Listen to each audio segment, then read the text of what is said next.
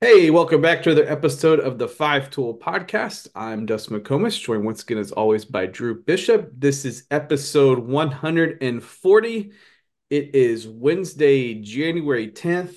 I can't believe it's already January. I can't believe it's already January 10th. Like it seems like time is just flying right now. And I've already started the process of trying to map out a tentative high school spring schedule, which uh, on its own probably takes like days to kind of come up with even just an outline of where you think you're going to be and try to see everybody as much as you can. But it's fun. It's exciting. I mean, I feel like we're going to snap our fingers and we're going to be at scrimmages and tournaments and everything else, and the festival will be here before we know it. But Drew, how are you doing? How are things going in your world up in the greater Rockwall area?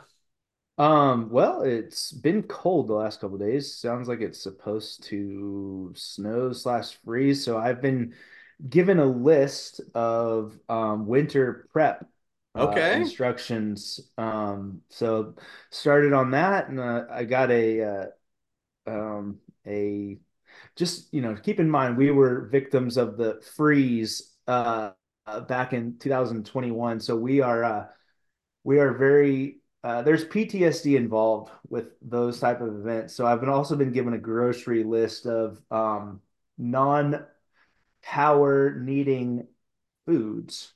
Okay. Um, so that's on my list today. So gonna be doing some of that over the next couple days, and yeah, that's Yeah, that's what we got. everybody's favorite E word in the state of Texas has been popping up this week, ERCOT. So, Yeah.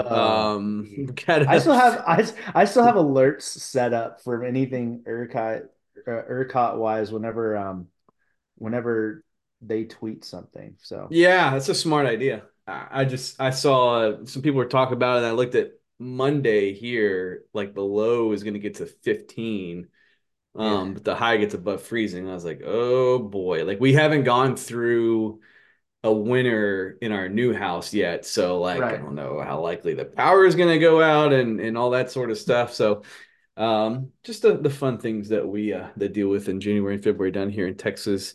And this podcast is proudly brought to you by our friends at HITFORTH, and they've got a really good deal right now through January. You can try HITFORTH for $59. That's $40 off. You can just go to the website www.hitforth.com and check them out. The high tech development center that produces pound for pound the most powerful and complete hitters in the state, located in Austin, Texas. And as we always say, they do remote training as well, remote assessments, remote programs. As long as you've got a facility or a place to hit, I mean, you can pretty much do everything, and they can really individualize every program and tailor it to what you've got to use, what you're trying to accomplish, all those sorts of things. So if you're a hitter that's gearing up, and maybe you're a guy that's trying to crack the varsity roster this year, or you're in high school for the first time, or you're a junior or senior trying to reach that next developmental phase and kind of unlock some more things offensively. Cannot recommend these guys strongly enough. They're the best in Central Texas. Just the time they put into it, the expertise, the strength and conditioning, it's all top notch, and it's gonna get you results. It's gonna help you hit the ball harder. It's gonna help you be more efficient. It's gonna help you do all the things that matter and help you perform better on the baseball field. So check those guys out, HITFORTH.com, and on Twitter and Instagram as well, at HitForth. So last week we spent some time at the ABCA convention at the Gaylord Resort in the Dallas area. It was my first ABCA. It's a lot.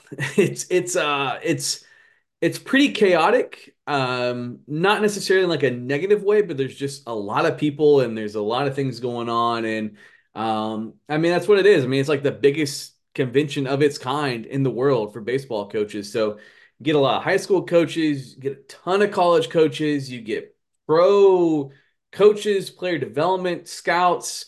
And of course, the trade show is just loaded with the best of the best when it comes to baseball equipment, development, all that sorts of stuff. So it was fun to get out to. What Drew? What'd you think? And Unlike you, I don't really have to hide as much when I go through these things because not as many people know me. But I know you, it's just kind of like you got to kind of weave your way through before, 15 people grab you and pull you aside. Yeah. Love this event. Like we talked about last week, I think it just serves as a signifier that it's time to go. Like Hmm. baseball season's ready to go. So you can feel the excitement. I always enjoy seeing a bunch of people, whether it be high school, college, and even I saw a lot more pro guys there this time around than I ever remember seeing. So that was kind of different. But yeah, it's a I think I'd love to see the numbers. I would imagine that this was one of the most heavily attended ones, just because there's so many more high schools in Texas than a lot of Yeah. places. So I think the closeness for a lot of them to be able to come ramped up the attendance, but park and especially the parking because a lot of those guys I think were driving Yeah. in. Like that's one of the things I always notice. Like I've been to it now. This was my second time in Dallas, and it just has a different feel, a little bit when you're at home or staying at home. I've most of the ones I've been to, it's been kind of a semi vacation a little bit coupled in with some baseball stuff. So it definitely has a different feel, but great to see a lot of the people. Definitely got some really good feedback from some of the high school coaches and had some schools asking about getting in the festival for next year. So that's always encouraging. We get to talk about some guys as we move forward today that we're going to have playing in the event this year. But yeah, it was a great event minus the parking, which reminds me, I think I need to turn in some parking receipts. Yeah, But that yeah, garage filled up quick for the convention. oh yeah, I mean all of them, several All of them, yeah, all of them garages. did, yeah. That was tricky, but yeah, another thing that goes along with not staying there. So, but yeah, great event overall. Excited, again to get going. I think that always marks the start of the season for a lot of people in their mind. So, here we go.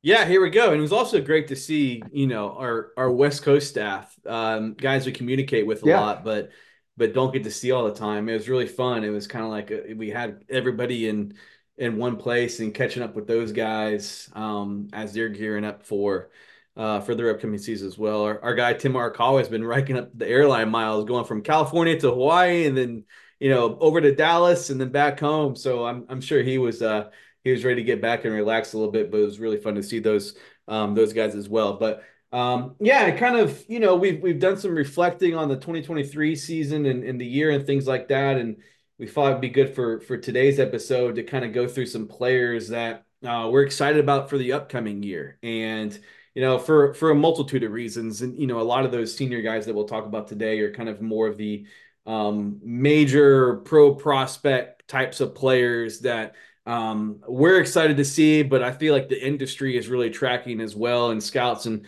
things like that to kind of see where these guys fit in the draft puzzle when that time comes in July. But we thought it'd be fun to go through and each pick a player from Texas, California, Arizona, and then a national name to discuss in the 2024, 2025, and 2026 classes. Just as guys that we're excited about so many players, but maybe just guys in particular that we're anxious to see or to follow, or to just kind of maybe they're guys we're betting on that are going to really take off in the spring. But it's just kind of a fun way to go through and kind of preview some things. And we've got so much coverage going on in California and Arizona, and then some of those national names as well from those other states, or guys that we saw this summer, or guys that we're looking forward to seeing this year in the future in the summer and things like that. So, well, I'll lead us off with the 2024 class, and we'll start in Texas. And I guess this is a little bit of a homerish pick, but because it's about 15 minutes from the house. But I'm really excited to see Theo Gillen this year. And a main reason why is that like he's had a normal offseason. And I don't know the last time, Theo had a normal off season. He's had some injury issues in the past, and It's been kind of, he had that late kind of knee issue late last season on a home plate collision, a game I was actually at, and that kind of nagged at him during the summer. But all systems go for him. I think he's had a great offseason. I've seen some workout videos. I think he's added some muscle. I've heard he's running really well, and I heard he's more physical. And I'm excited too because I feel like that we've always really really liked the swing. It's a great left-handed swing. He's always hit, but there's always been that chance he's going to hit for a lot more power. And I think that we're going to see that this season. And I kind of want to see how things line up defensively for him now that he had a normal offseason. He's healthy. He's going into it even more removed from kind of his shoulder issues in the past. So really excited about Theo Gillen, and fortunate for me, it's 15 minutes from my house, which is great. You don't get guys like this coming through Central Texas that often. I was trying to think of the last hitter in this area that had like this amount of, hype's not the right word, but was like this kind of famous of a name, even in draft circles and things like that. And you probably have to go all the way back to Brett Beatty, maybe. Yeah. As a guy that was at Lake Travis, ended up being a first round pick for the New York Mets and debuted. And he's probably going to be their starting third baseman this year. He's definitely competing for that job. But so we don't get hitters like this around here. We get the arms, but not necessarily the hitters. So I'm really fired up to see Theo Gillen this year. I think with a healthy offseason, added strength, I mean, I think he's really going to hit at a high level for Westlake.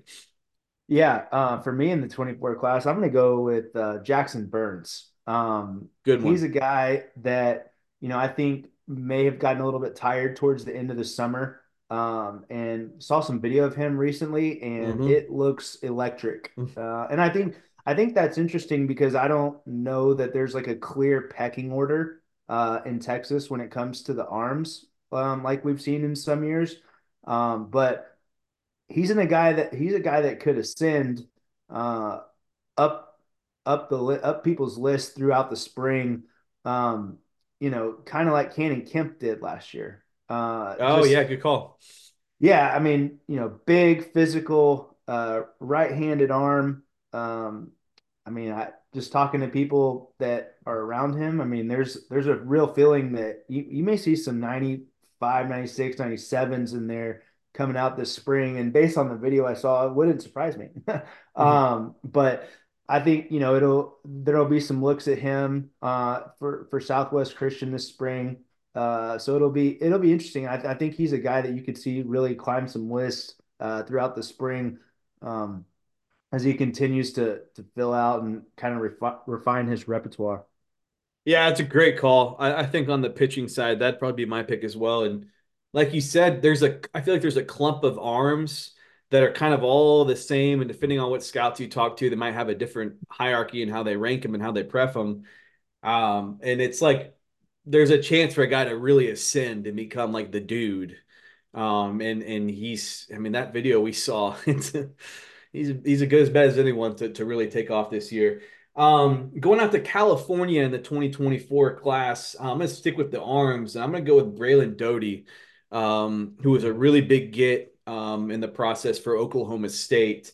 And entered area code like not as famous as a lot of those other pitchers. Just a guy that like if I remember right, just wasn't like a huge summer circuit presence, like, through some, and then like he kind of really started taking off and people were really excited about him. And then he got out of the area code and it was like, I think it was the best breaking ball there. Liked the delivery, easy strikes, filled up the strike zone. I know, from a pro side, like those guys, if you're a right-handed pitcher, you've got to be really, really special, or you've got to be reasonably priced to kind of fit your talent and not sit in the same price tag. So I don't know what he's working with in that regard, but I think this is a guy that's going to get heavily, heavily scouted in the spring. If you actually look at his profile on our website, he's shown a changeup in the past. It's there. So I know people are going to be seeing like, all right, we see the fastball, we see the break ball. What's the third pitch like to help project him as a starting pitcher? But we saw him at the 96 miles an hour. We saw the breaking ball really, really good. He can the delivery. I've heard really strong things about the makeup as well. So this is a guy I think could pop in California and kind of really move up that list and be a guy that's heavily, heavily scouted and certainly in the mix as a guy that could be selected early on in the upcoming draft.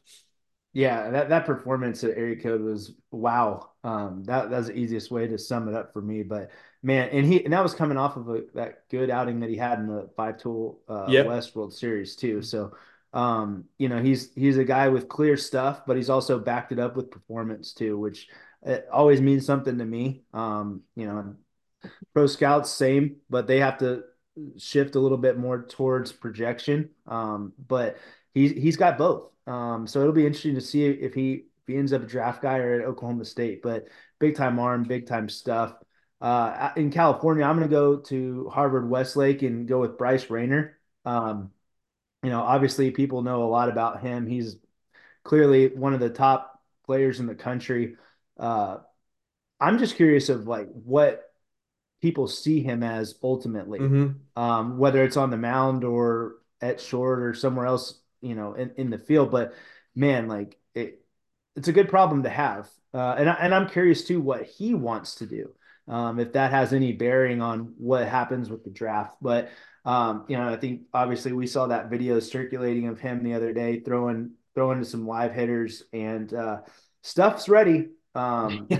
There's no denying that, but just a supremely talented kid that has performed well in some big stages and just looking forward to the spring for him because I think he's going to be a guy that's probably doesn't get to play too many games without double digit people in the stands watching him taking Mm. notes. So yeah, big spring for him for Harvard Westlake and excited to see what he can do both sides of the ball.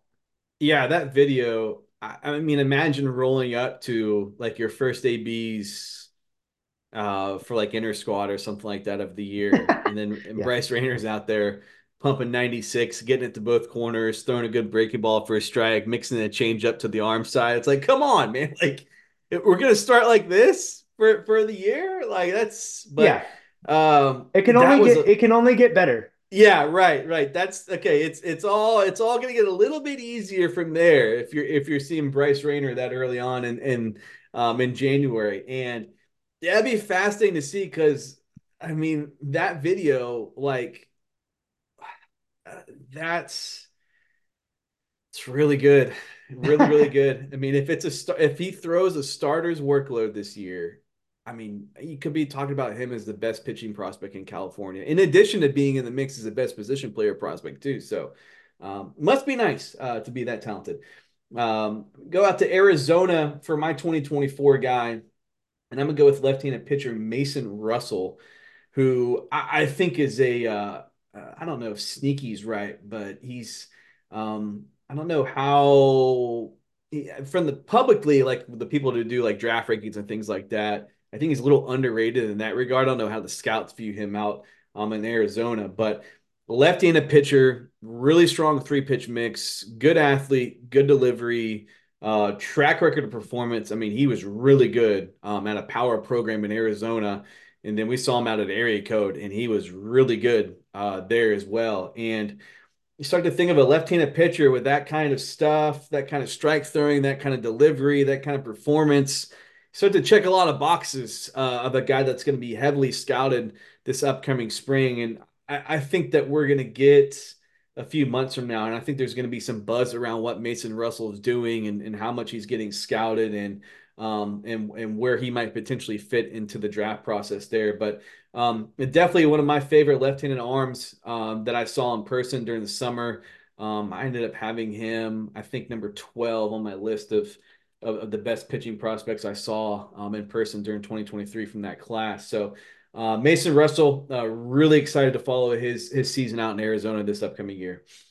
Yeah, I'm gonna go to over to Saguaro High School and go with Cam Caminiti. And you'll see a theme too. I have a couple guys. He's not the only guy that I have that's reclassified. And that's kind of a fascinating trend for me. We haven't really seen a whole lot, but I mean, shoot, like there are quite a few names at the top of the 24 list and 25 list that are guys that have reclassified. from a younger grade. But we've seen Caminiti. He's electric, one of the best left-handed arms as far as stuff and pitchability. Um, uh, Not a lot else to say. I mean, the guy dominates. A really really good performance out at area code. Mm-hmm. Uh, just I mean, stuff is as good as anybody in the draft, I would think. And and he can hit a little bit too. Seen him, he's a good athlete. I mean, under seven flat runner, and big time get for LSU. I would imagine he doesn't end up there, but it wouldn't be the first high profile guy that they've gotten to campus. So I'm excited to see what he does. Just because he's an electric player, but also kind of how the reclassification stuff starts to shake out. So I think his that storyline for me, it's an example with him, but there's quite a few guys in that same boat throughout the spring that'll be interesting to follow.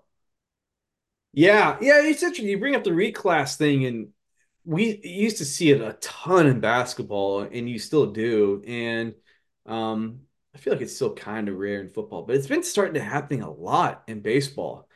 Um, and I don't know if that's kind of a result of coming out of the pandemic. Maybe more people are kind of homeschooled, or maybe people are just kind of more open to with the way the draft use high school guys, or with NIL stuff going on in these major programs, or whatever it is. Yeah, it's just happening, more. And we're kind of seeing it too. Like I feel like a lot of these guys that reclass up, like their prospect status doesn't really change. And I mean that in a good way. Like you'd think Right. like Caminetti, it's like okay, he's in the 25 class and he was probably like the dude of the 25 class, and he reclassifies the 24 class, and like he's still one of like a first round dude. Like so it's not like it's changing that much. Yeah, it's interesting. I don't know, but there's a bunch of big names that have done that recently. But I was looking up Saguaro and seeing if they played Mason Russell's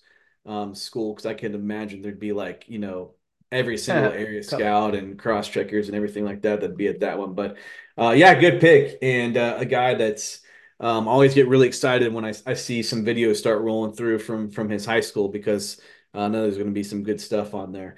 My national name in the 2024 class, when going to Oklahoma, for Owen Hall.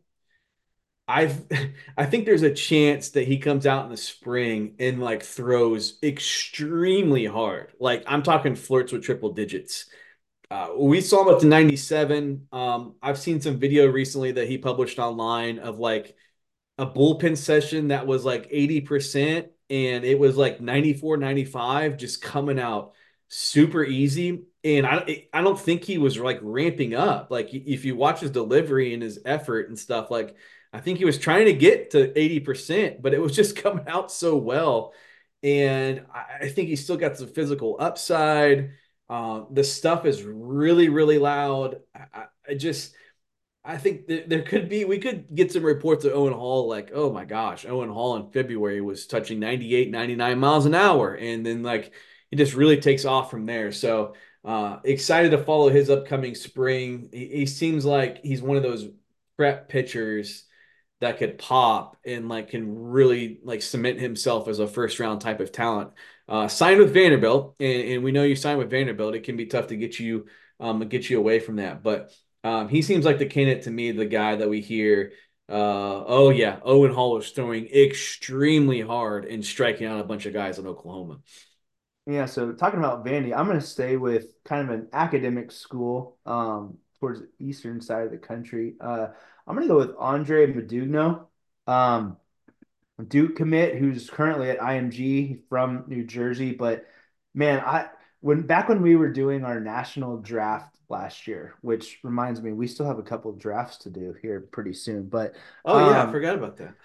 yeah, so Andre is one that I've just really liked, and I've had somewhat of a fascination with some of the academic schools' recruiting prowess as of late. It was interesting Hmm. because before they changed the rules, schools like Duke and Wake Forest and Stanford, who typically were not super involved in the early recruiting, possibly probably a lot of it due to the academic standards of, what they have to know to be willing to accept a kid or take a kid, or really recruit him.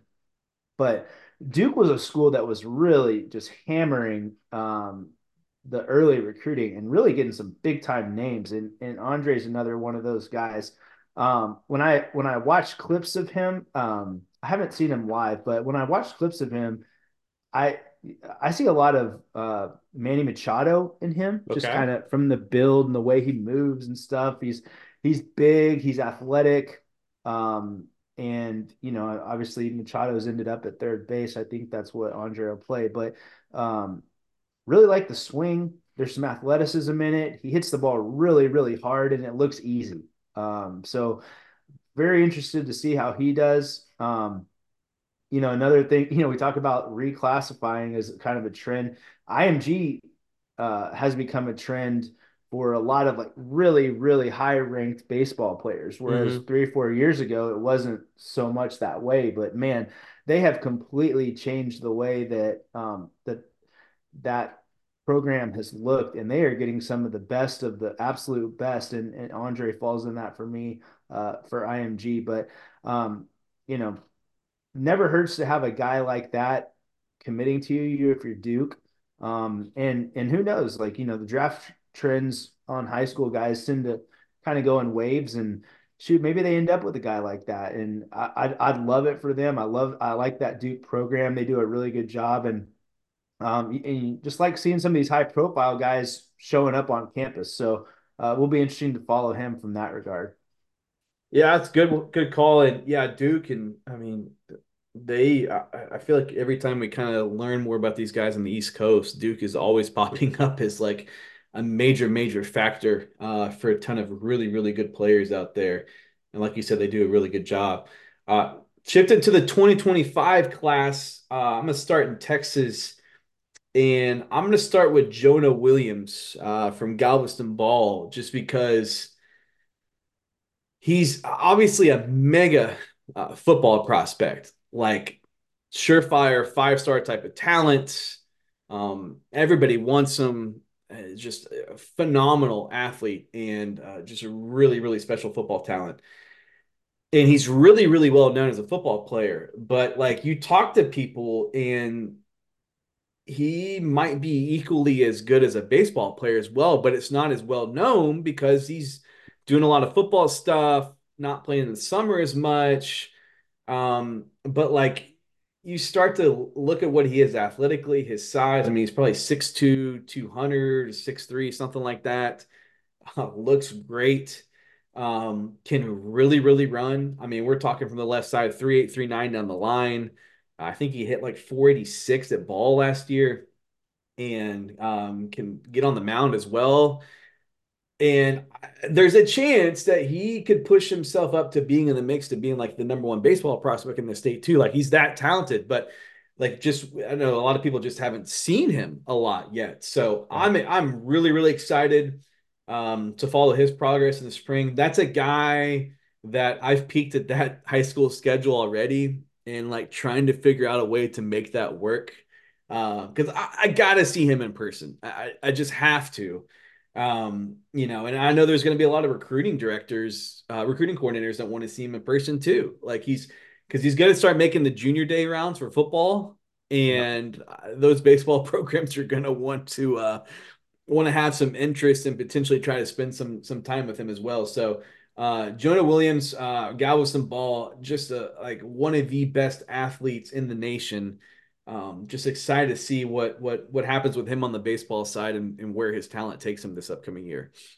Yeah, and talking about one of the best athletes in the nation, I'm going to move over to a guy that I feel pretty strongly about from that regard too. Is Matthew Boughton, from up here in the Dallas area, A&M commit. Uh, Wanted to check in, see what he was up to. He's been involved in some of our hitting stuff. That Jeff got some video of, but man, like, I was curious to see because he's a big time basketball player. Mm-hmm. I think one of the things that people want to see from him is how much stronger does he get? How much more physical does he get? And part of that, I know he lifts continuously. But it's one of those things that it's part of the debate for being a multi-sport guy versus really specializing is how you can train in the off season. Um, I think we're pretty heavily on record as saying that we promote the multi-sport stuff for the kids that have the opportunity to do it. And he's a great example of that. And, it also gives you a little bit of a glimpse into what type of athlete he is. But man, you go to his Twitter profile and or his Twitter feed, and like there's lots of dunks on there from pretty Yeah. recently. Yeah. And I mean, it's not just like, oh yeah, he can dunk. It's that he can dunk in game with authority. Hmm. And you don't see that a whole lot at the high school level, but man, like getting to see him on a fast break is something pretty unique for what we pay attention to. I know you're a lot more used to the basketball world than I am, but man, like I you can tell that there's some special athleticism there. Hmm. Um, and I think that's going to be one of his calling cards is that he's not going to be a finished product. There's plus athleticism there.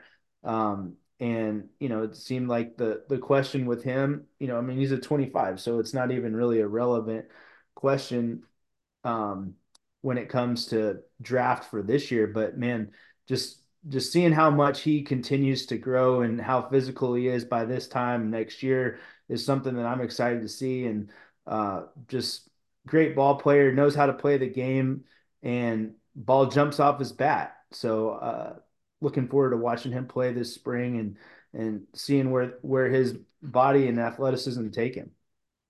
Yeah, you don't see many guys his height dunk as easily he does in games. Like it's one thing to get a big old running start and warm up so nobody's around you, you're with your buddies, but throwing him down in game, that's a little different type of athleticism. Uh, 2025 class in California, I'm going to go to one of our favorites, Rashad Hayes, Yeah. and really, he's been a standout guy for a long time. The defensive work is always been top notch. I think a lot of people feel great about his ability to stick at shortstop long term.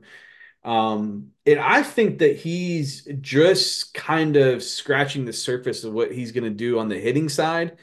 Because it's a good swing, it's bat speed. There's a lot of natural athleticism there, and I don't think it's all quite clicked, as a hitter yet, which I mean in a good way because I think it's on the verge of doing that. And I mean, obviously being a 2025 guy, he's still got two high school seasons, another summer. I mean, he's a guy that's like all over the place. It will be breakthrough.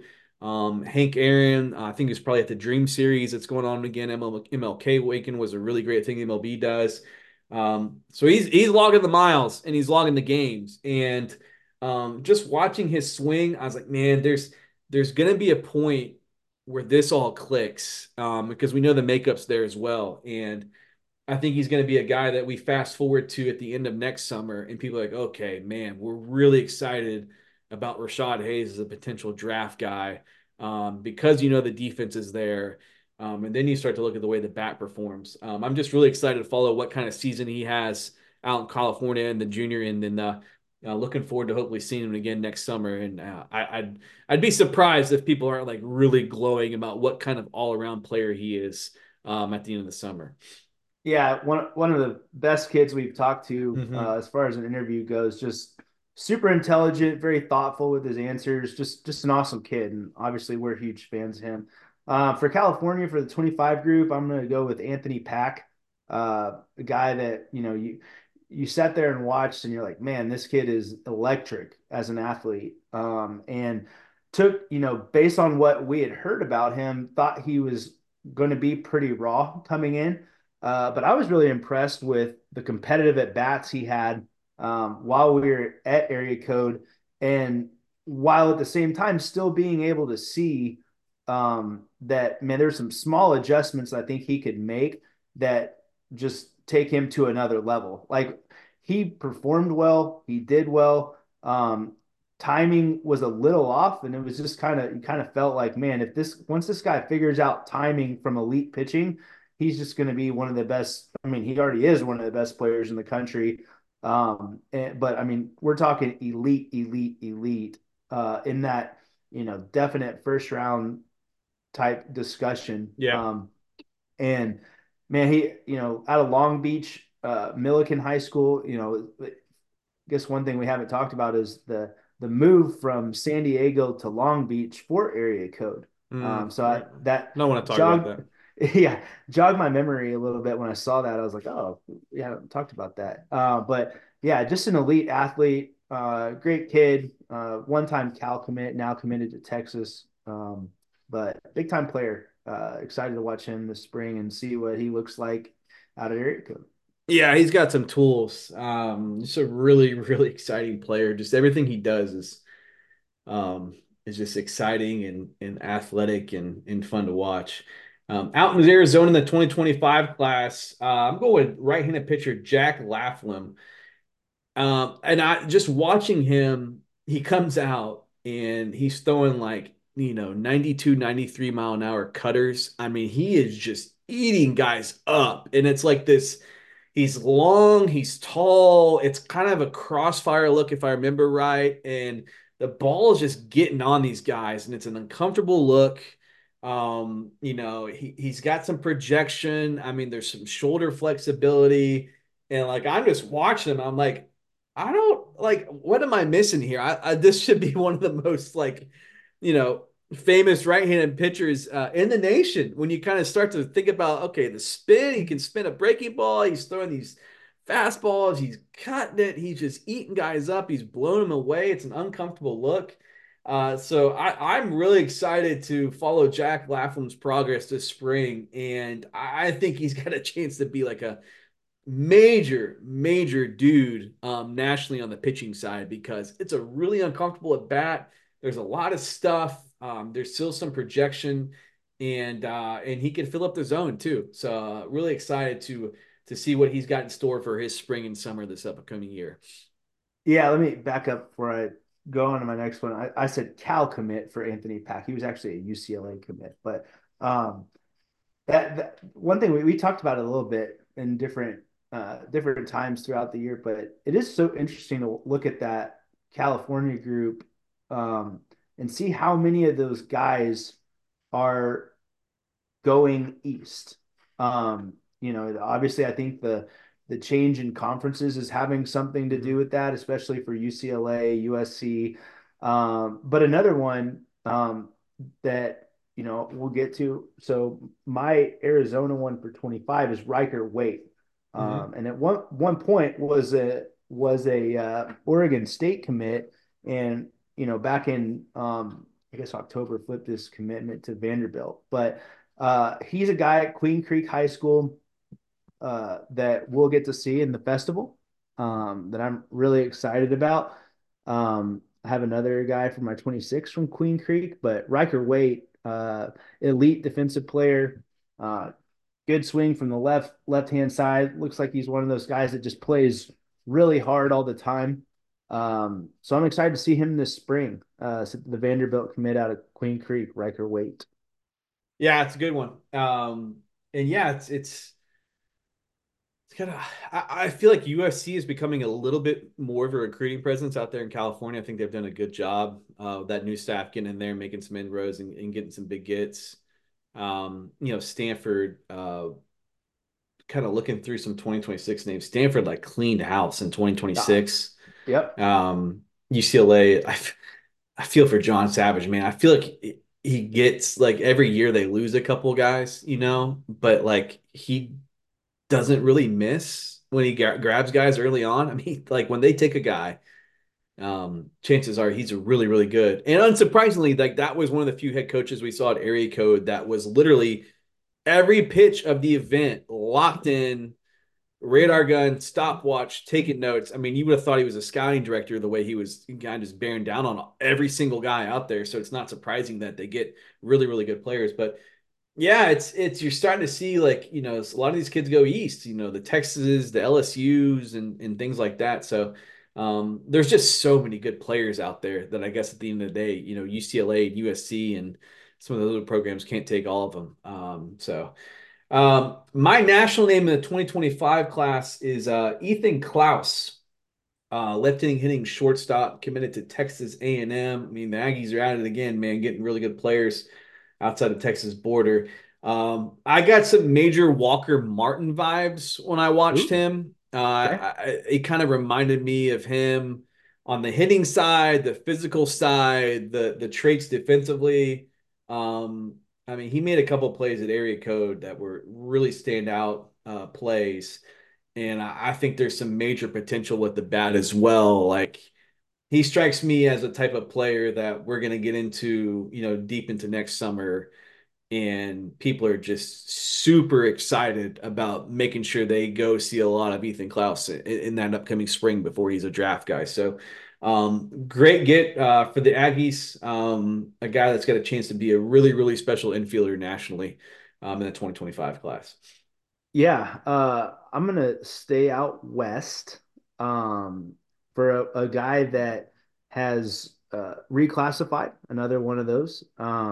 Cruz Schoolcraft out of Beaverton, Oregon. So some apparently some sounds like he's gonna homeschool and not play high school baseball for the next 2 seasons, which is interesting. And I think you're gonna see a lot more of that. I mean, we've seen some of the homeschool stuff popping up around here and it's becoming a lot more prevalent. But seems like from everyone I've talked to that the Schoolcrafts have a really good plan in place for him. Hmm.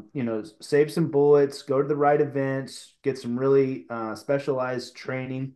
But I think they're doing some driveline stuff as well as uh, some strength and conditioning. We were at the over at watching some of the 5-star guys work out last week from the college side and then the high school the next day. But I think Chandler Hart had actually been up somewhere with Cruz doing some sort of training. So I thought that was kind of interesting. But man, he's a guy that I've liked for more than 2 years. He first got tipped off or kind of given information about him by Michael Torres, my former teammate at Texas, and who brings teams down to Melissa from SoCal. But Cruz was a guy that obviously being from Oregon that played with him, did some USA stuff as well. But man, like I saw him 2 years ago and he was relatively thin, and then we saw him at area code. He looked like a different guy Yeah. a year later. Like he is a monster, and he is hyper athletic for a guy that size too. He moves well. He can swing the bat. He can pitch. Just a really good baseball player. And I think back in December is when he made the decision to reclassify to the 25 group from after being a 26 before that. But man, like he's going to be a guy that's going to be in that mix for top of the draft in that 25 draft, assuming health, of course. Um, but man, like that's the only thing that I think could derail him. Not that he's had any issues with health, but a player of his caliber, like that's really about the only hurdle that you could see for a kid like that. But Yeah. elite athlete, um, man, I'm curious to see what he looks like. I think he listed like 6'8", like 215, in something that I saw. So excited to see what he does with this path. It's going to be interesting. I think you're going to see a lot more of that. Just the homeschool option in general, but some of these guys that are reclassifying, like being able to take that time and really develop and spend time on your craft. And if you're homeschooling, like I remember talking to some of the parents at the homeschool event that we covered back in the spring. Just really interesting to hear like why people chose to do the homeschool route. And I thought one of the parents mentioned something about it to me. Like look, like we can travel whenever we want. We can do Hmm. school anywhere we go, anywhere we want, spend as much time as on it as we need. Um, but for a kid like that, he's not going to have any constraints on when he can go do what. So it'll be interesting to see how that affects his development. And I'm really excited to see it play out. Yeah, I think we got him listed at like 6'4", 170. I think the weight's Yeah. a little, definitely a little light. Yeah, when I was going through and making my lineups of the best prospects I saw in person in 2024, 25, 26. He made the third team, and you can make a case he should have been on the second team just because he's going to be one of the best left-handed and pitching prospects in the nation for his class. But yeah, it's interesting. I feel like if you've got that kind of outlook and you're fortunate to be around somewhere where it can really help you on the development side, like I mean, that's a great avenue to pursue, like especially if you have aspirations of whether being a pro guy or major D1 guy. He's still uncommitted, I think. And Yeah, I'm he sure is. I'm sure when he reclassified, the phone started blowing up endlessly. But yeah, it'll be fascinating. Especially too, like, I'm not trying to knock Oregon high school baseball, but how many times is, a guy like that going to be really, really, really challenged by elite level talent? Like it's not like you're in the Trinity League in Southern California and like every week you go play somebody, it's somebody that's just extremely good and like you're getting the really good evaluation settings and all that sort of stuff. So he's a heck of a talent, man. It was really, really fun to watch him. Before we dive into the 2026 class, I'm going to tell you a little bit more about our friends, our HITFORTH. If you've ever gone to a college prospect camp, you've probably noticed the coaches are tracking everything. Many staffs will even have TrackMan showing live info on their video board during BP and scrimmages. It's not eye candy. They track data such as exit velocity and bat speed because it helps them identify skill sets that will translate and work at the college level. And more high schools are doing this as well. In fact, one of the most prominent high school programs in Austin, Texas sends an email to incoming freshmen detailing what they view as acceptable exit velocity and bat speed. Simply put, if you can't hit the ball hard enough and consistently enough, you aren't going to get as many looks in high school and in college. So as the game moves more and more towards embracing tech and data, you're doing yourself a disservice if you aren't training with a staff that utilizes and understands both. The team at HITFORTH in Austin, Texas is creating the standard for developing explosive and adjustable hitters. When you train at HITFORTH, you will develop the power coaches are looking for, whether challenging the fences or drilling hard liners to all fields. Learning to move faster and swing faster will also make you a more adjustable hitter and improve your ability to make contact. Because the quicker you can swing the bat means you have more time recognized pitches before deciding to swing. The best part about HITFORTH is the accountability. Since the staff tracks every aspect of every swing you take, you get objective feedback about your improvements. Numbers don't lie. Check out hitforth.com to learn how you can get started. Again, HITFORTH.com. $40 off right now. You can try those guys for as little as $59. Just go check them out. Again, we cannot recommend them strongly enough. Just everything you would ever want or need on the hitting development side. These guys can do it, and you can do it remotely as well. Obviously you can't go in the facility and hit with their tech and their machines and their hit tracks and all that sort of stuff. But if you've got somewhere to hit, trust me, they will tailor make a program just for you. They will track everything. They will pour everything they've got into trying to make you a better hitter. And we've seen the results. I mean, you can go on there. They've got plenty of examples of just eye-popping improvements for some of these guys. The gains some of these players experience in exit velocity and with their swings and in their functional strength. I mean, the proof is in the results, and they've got the results to back it up. So go check out those guys, hitforth.com and on Twitter and Instagram as well. The 2026 class, our final four guys here, starting in Texas. This is a guy, I've started to do a lot of work on the 2026 class because I want to be cognizant of the top tier talent in that group because I feel like that's a way that, and I'm not trying to say like, I'm not trying to be narcissistic or whatever about this, but like, I feel like that's a way we can really help college coaches is to really try to, evaluate and get some eyes on these top end 2026 players because those are the guys that, when the summer rolls around, they're going to want to know who to prioritize and who to see. And trust me, I mean, they do their work as well, but just like I want to try to maybe a little bit more evaluate that class and kind of have a great feel for it coming out of the spring and heading to the summer. And one guy I am super, super high on, and I feel like collectively, I don't think the industry is high on him yet. I think they will be in the future, and that's Harper Gates from Tomball. I had the luxury of being able to sit on him for a few games this summer down at this 12 Scout League. He's a special talent. He's a special talent. He's a special player. There's a lot of things he does instinctively that are really high level. He made a play in foul territory I saw from shortstop that was one of the best plays I saw this summer. Just a full sprint, perfect route, perfect reaction off the bat. Made a fearless, amazing play, just kind of showcasing his range. And he's a taller kid too. He's got some size. He's got some projection as well, and just a good defender. Really competes in the batter's box. Major potential as a right-handed hitter. I think he's got a chance to stick at shortstop long term. Maybe he grows into a guy that eventually has to move off, but that's something you visit years down the road.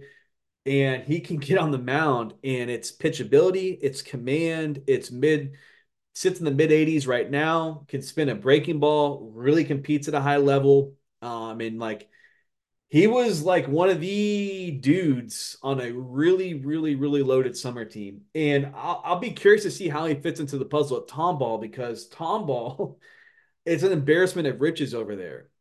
With infielders, with pitchers, I mean, heck, with everything, they are loaded at Tomball. But I think Harper Gates is a guy that I'm super fired up about in the spring. I feel like he's a guy that when we get to the summer, people are gonna be like, "Oh my gosh, I've gotta, contact Harper Gates. I've got to recruit Harper Gates. I got to try to get into a camp."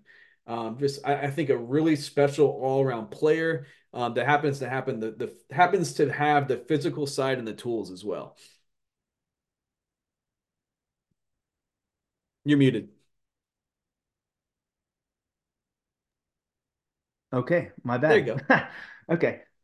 So I'm gonna go with a DFW area guy, Easton Autry, uh, Texas A&M commit.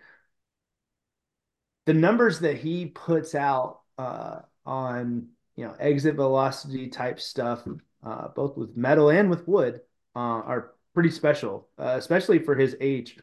If you saw the data on him, you would think that this was one of the top players in the 24 class or potentially even a college guy Mhm. at a big school.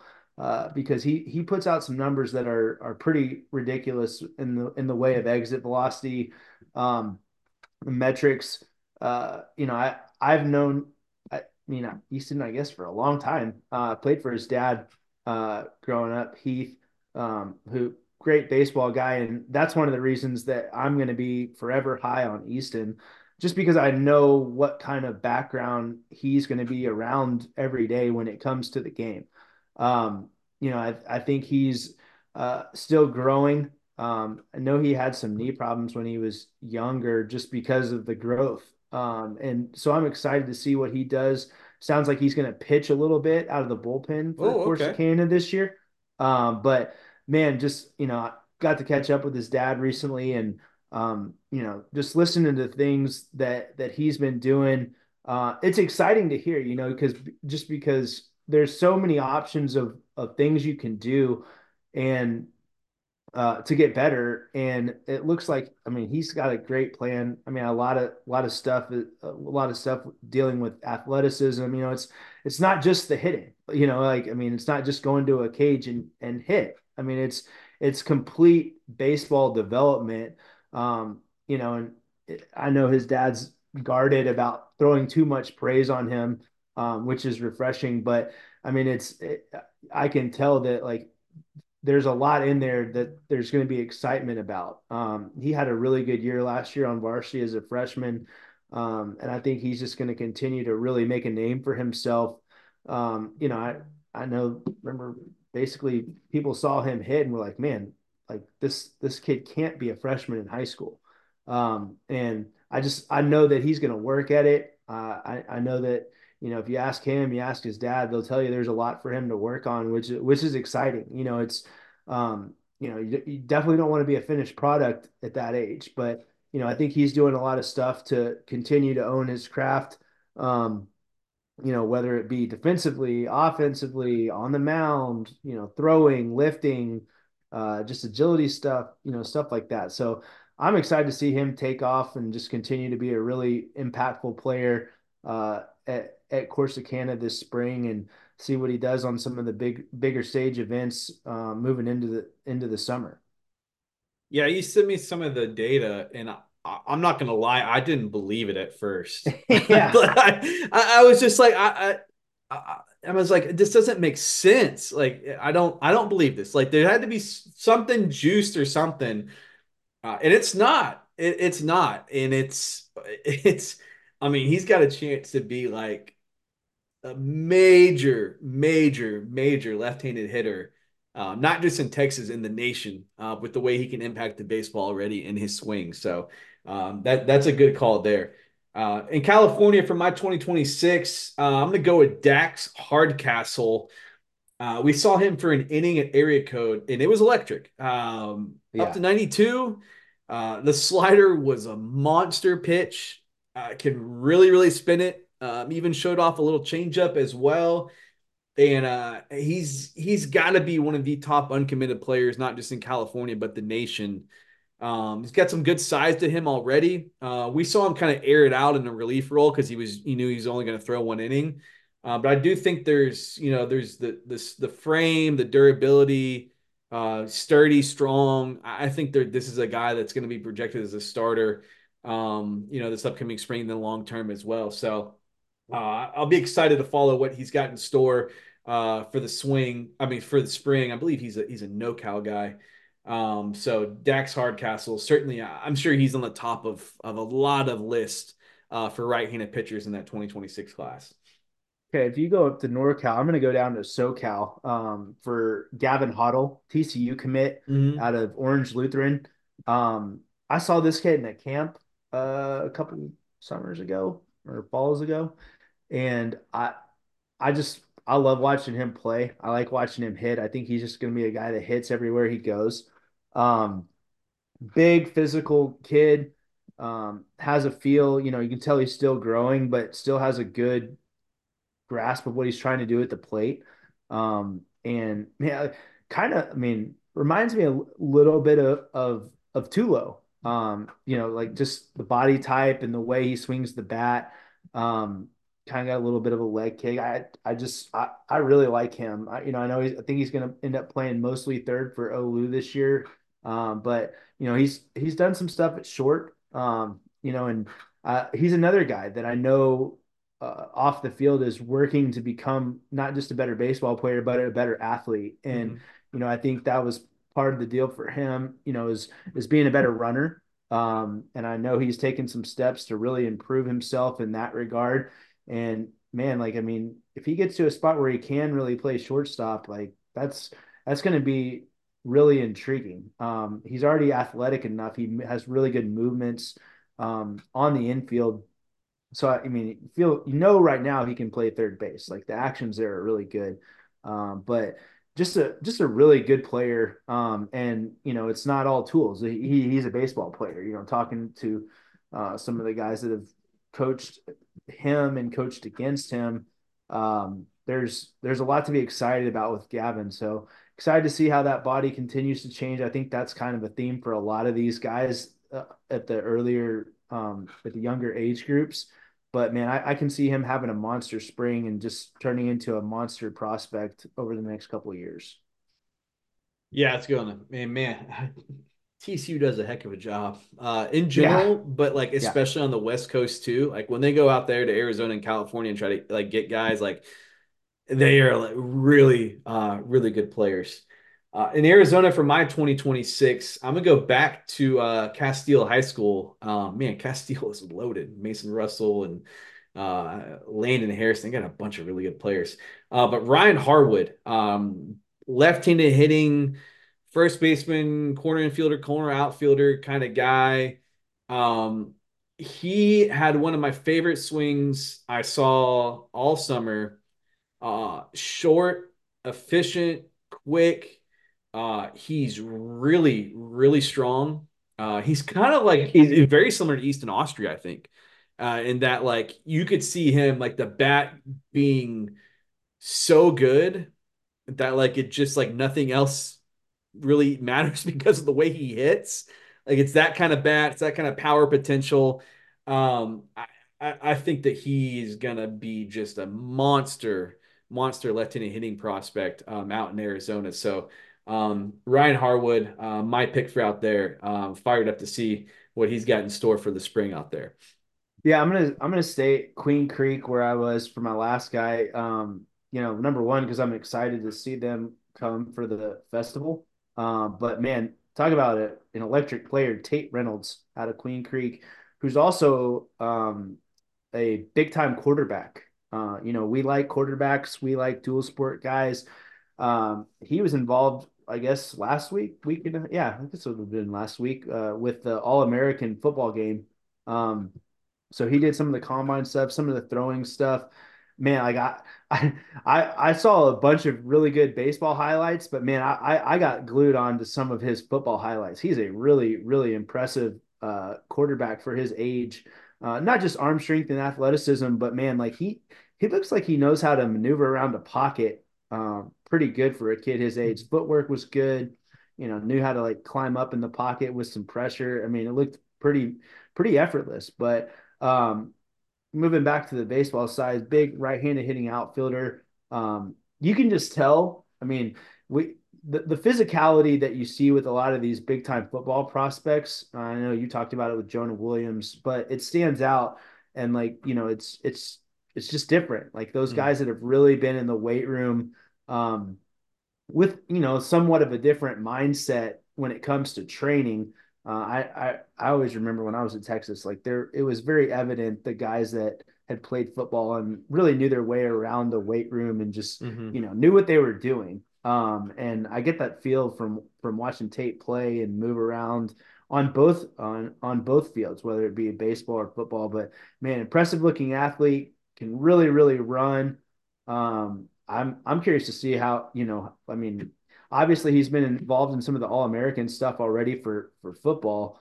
So see what kind of prospect he ends up being in that sport. But I could see him being a dual sport guy in college for sure. But man, special looking athlete. Excited to see him this spring at the festival for sure. And then my final name for the 2026 class on the national side is Andrew Costello from Cathedral Prep out in Pennsylvania. Wake Forest commit. Man, Wake Forest does a heck of a job out there. Um, Costello, like, I think he was maybe the best catching prospect I saw, like, regardless of class.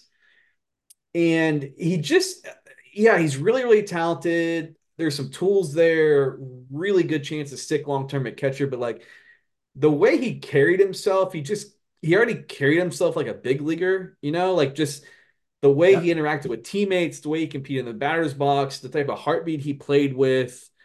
Just one of those guys that oozed like quiet leadership intangibles and competitiveness and like was never overwhelmed with anything that was happening, thought the game at a really good rate, processed things mentally really well all around, worked with his pitchers well. He just checked all the boxes, and it's just one of those guys you just kind of get a vibe for. It's like, man, that guy's gonna figure out a way to be a big leaguer. Like, I don't know if it's gonna be a draft pick out of high school. I don't know if it's gonna be after college, whatever it is. But like, I'm betting on that guy, just because there's a lot of talent there, but it's just the way he plays the game. So, it was a joy to watch him. He was on that Yankees area code team, and I was surprised to see that he was a 2026. I thought he was for sure a 2025. But just a really fun player to watch and a guy that like one of those guys you kind of see once and you're like you file it away. It's like I'm always gonna follow what kind of career this guy has just because I just Yep. really liked him that much watching him play and watching him interact with his teammates. And he Yeah, happens that to be really Yankee talented too, which helps. Yeah, that Yankees group was fun. Yeah, Talking about, betting on guys, we've seen it so much, um, you know, over time, but betting on guys that are sons of big leaguers, especially guys that are longtime big leaguers, uh, smart. it yeah, I mean, it used to drive me crazy when I was a player because obviously I was not a big leaguer's son, but I'd see all these guys and I'd be like, I just don't like who cares? Their dad played, we get it. But like what's the reasoning behind them being bumped as a prospect?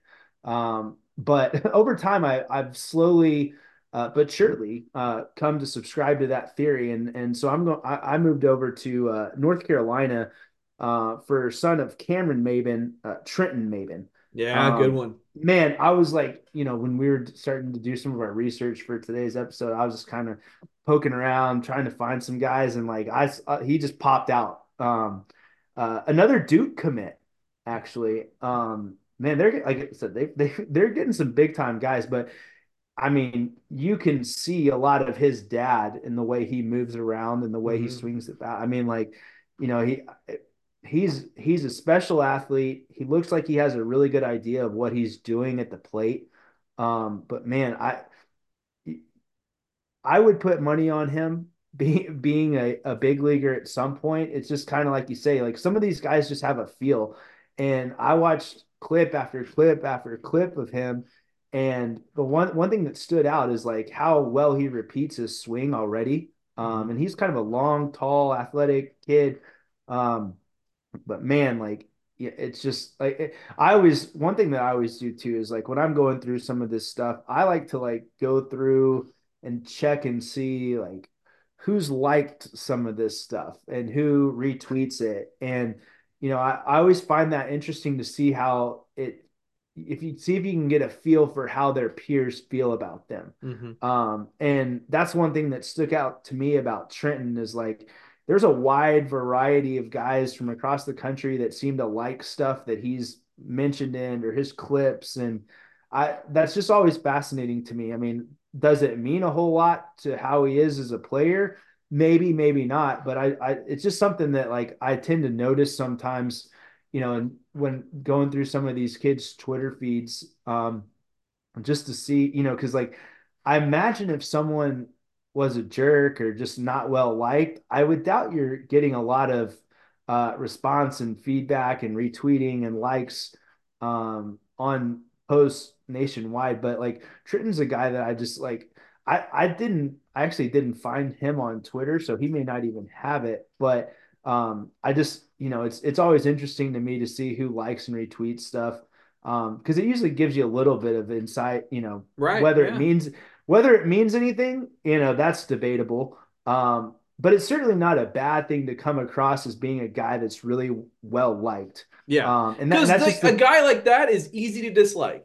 yeah. Jealousy and oh, his dad was a big leaguer. Da, da, da, da. Like, he's gets ranked and all that sort of stuff. It's easy to dislike those guys. No, I'm with you. That stuff matters. Yeah, and I don't know why, but it seems to pop up to me when I'm going through these kids' feeds. And like I said, I, you can tell the athleticism and the raw talent is special, but um, you know, add that into the experiences he's probably had on the field, Mhm. and I think you're going to have a pretty good player there.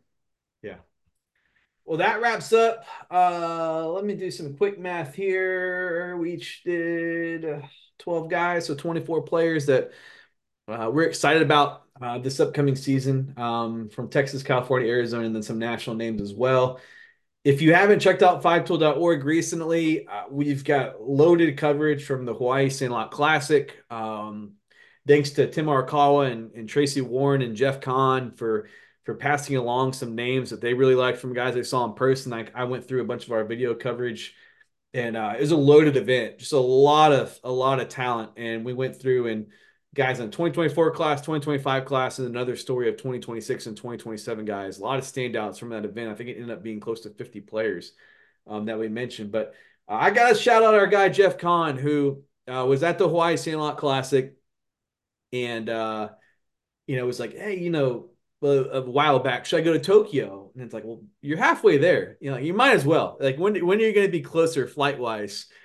And so he goes to Tokyo, and of course, Jeff ends up at baseball fields, just seeing if he can find some players and doing some recon and figuring out where the good players are. And lo and behold, I mean, he didn't discover this guy. I mean, he's a really good player over there, but like he discovered him in the sense that like I don't think America really knew about him, but Shotaro Mori, who's in the 2025 class out there, who goes to Toho Junior and Senior High School in Tokyo, and Jeff was kind of sending me updates as he's watching this guy, And this kid is a phenomenal prospect. And Jeff did an amazing job. There's a great, full length, feature story on 5tool.org right now about Shotaro and like going to watch him at practice and Japanese baseball and just a great description of what kind of talent he is. And this kid's really, really special. It's a good delivery, right-handed pitcher, spins a breaking ball up to 92, like in like a first bullpen, nasty forkball. It got great work on the infield at shortstop, actions, hands, arm strength. And then he gets in the batter's box and like it's one of the best left-handed swings I've seen from a 2025 guy. It is a special swing. It's easy power. It's the type of swing where the barrel stays in the zone, but like he also creates the path to drive it out of the yard with a little lift. I mean, he was poking home runs over the right field netting like no problem. And he's got major interest in coming over to America to play college baseball. And if you're a major Division I program and you think there's an opportunity that like you might have interest in recruiting a guy from Japan, you need to go look at this story. You need to go watch the film. And Shotaro tweeted out in English that he can be contacted. Hey, he's like, hey, if you're interested, here's my email address. Reach out to me. So it's been fun to follow like how many people are following him on Twitter now after this story, and it's a lot of college coaches too. But I'm totally jealous that Jeff not only went to Tokyo, but like got to watch this kid in person and like go to a high school baseball practice and check this guy out. So really, really cool stuff. I've retweeted a bunch of it, but all the video and everything, we've got a profile page up for him. And Jeff wrote a great story about it. So go check that out. But did you watch the film, Drew? Because I was like, I'm thinking, okay, like you're hyping this kid up. Like, how good is he? You just went to this, high school practice in Japan, and like you've heard this kid's good. And then I start watching, I'm like, oh my gosh, this guy is really, really good. Yeah, so I hadn't seen it until like I guess we put it out there and Uh-huh. had a couple college coaches text me about him. And I was like, let me look into this. And yeah, I tend to agree with just about everything you're saying on him. I mean, it's different, and I imagine there'll be if he does actually end up wanting to come over to America to play college baseball. I don't think he's going to have a problem finding a home. Right. Um, so yeah, I mean, it's I guess one of those guys. It might be a question of what he wants to do or where he wants to play. So, yeah, gonna be interesting to follow that. Guess we may need to go over to Japan to do some scouting I ourselves. agree. I agree 100%. I think, Especially after seeing some of Jeff's uh, pictures of food. yeah. I think we could find a way to make it over there and do some reporting. Yeah, I think that, at least 2 weeks, I think to get a really good feel for everything and kind of find some players. Hey, if you send me over there for a month, I'll come back with a full rankings list. We'll have it nailed. We'll have the best 55 players in Japan ranked out for everybody. But yeah, totally jealous of that trip. But again, get to 5tool.org and check out all of our Hawaii coverage from the Sandlot Classic. And then this great story on Shotaro Mori and Jeff's trip to over there to Japan. But well, that wraps it up for me. I guess we do have NFL playoff football, baby. Steelers are in. Catch the excitement. The Going the going what the going to Watless Buffalo. Yeah, the Watless Steelers heading to Buffalo to face Josh Allen in that team. Not without not Watt. yeah, not very optimistic about the chances, but hey, classic Mike Tomlin. Just things look ugly, and then just like they sneak into the playoffs somehow, and we'll probably get bounced in the first round. I think I saw the last three playoff games, the Steelers have given up over 40 points in every one of them, which is just alarming. So not very optimistic, but you've got to be live in I life right now. The Eagles falling apart, like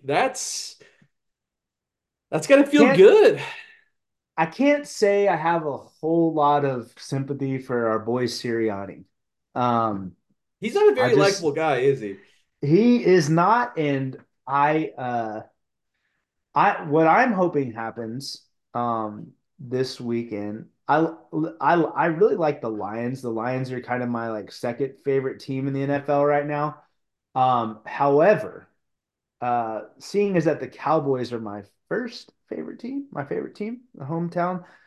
Um, I kind of want so the perfect thing to me would be Cowboys win, Rams win. So then that shifts the Rams going to San Francisco. Hmm. And then that would put the winner of Tampa Bay and Philadelphia going to Dallas in the second round, assuming get by the uh, hot Packers right now.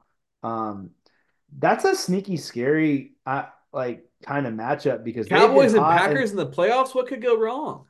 yeah. Well, the whole fact that everything's at home helps my feeling towards all of it so much just from a weather standpoint. I think like the Cowboys can't play in bad weather at this Hmm. point. So they're either going to be at home or in San Francisco. So that was huge. That was critical for them. But I would definitely not be opposed to ending Sirianni's playoff run this year. And I wouldn't be opposed to playing the Bucks either. And ending Baker Mayfield's playoff. But now that I say that, they'll probably lose this weekend to Jordan Love. But I'm still mad at the Packers for for Jaden Reed having a career game and costing me the a lot of money and the title in my fantasy one of my fantasy football leagues. So um, I hope that Cowboys stay on script, play a clean game, and get out of there with a double digit win, which is possible. But I could also see them getting beat too because as young as those weapons are from the Packers, they may just be naive enough to come in there and do some damage. Hmm. The thing that I do feel good about, along with being inside, is that the Packers have been playing better on defense the last couple of weeks, but they can be had a little bit, which I think the way that Dak and CD have been playing, I think matters. And hopefully we have Tyler Smith back and Zach Martin, obviously, but um, I, you know, the fact that they're staying inside and aren't going to have a game where they're going to have to find a way to rely on the run is encouraging because they just haven't done it all year. And having to go to some cold weather place where that would be a real factor, not doesn't sound all that promising to me. So everything's falling the way they need it to. It'll just be a matter of doing it from here on out. And seeing where it takes them. But yeah, I'm curious to see. Man, I don't I don't know. I don't see the way they're playing right now. Baltimore is just going to be such a tough out for anybody on the Hmm. AFC side. I mean, the Chiefs are down. The Buffalo's down. Um, Miami's down. Like it's all. I mean, I hate what's happened for Miami the last like couple weeks because they went from having a chance to do some real damage to just being crushed by injuries. Yeah. Losing Jalen Phillips, losing Chubb. I think Van Ginkel's out. Xavier Howard's been out some. Mostert, Waddle. Um, even Tyreek's playing but banged up. Hmm. So I'm a Dolphins guy. I like the Dolphins too. Um, they're kind of been my AFC second favorite team. So, but yeah, I just don't. It's gonna be tough for them to go up and win in Kansas City. I mean, you just assume that they're gonna find a way. But yeah, I think I mean it's gonna be Baltimore and somebody. I think is how it's gonna play out. But we'll see. Yeah, yeah. Miami going to Kansas City where it's supposed to be 0 degrees at kickoff. I'm not sure how well that's gonna it's gonna translate for those guys. So yeah, AFC Well, is At least Tyreek's been there. he's been there. Yeah, yeah, he's been there. He's He been knows what through it's it. like. Yeah, He may just want to level up and just want to like get that narrative out of the way and I mean shoot. Kansas City hasn't been very good at all No, I offensively. would have much So, preferred the Steelers play Kansas City than Buffalo. Like Kansas yeah. City's just not really clicked all year long. Um, Whereas Buffalo, I feel like they've been a little bit better since they made the OC change and that sort of stuff and the way they've been running the ball lately. So yeah, the AFC is kind of limping into the playoffs, and the NFC is definitely looks like to be a little bit on the stronger side. But all right, well, that wraps us up. Episode 140. Thanks for tuning in and listening. You can follow us on Twitter, Dustin L. McComas, Drew H. Bishop, and follow the podcast at Five Tool Pod on Instagram and Twitter, and of course all of the Five Tool accounts as well. But until we talk to y'all next time, have a good week and take care.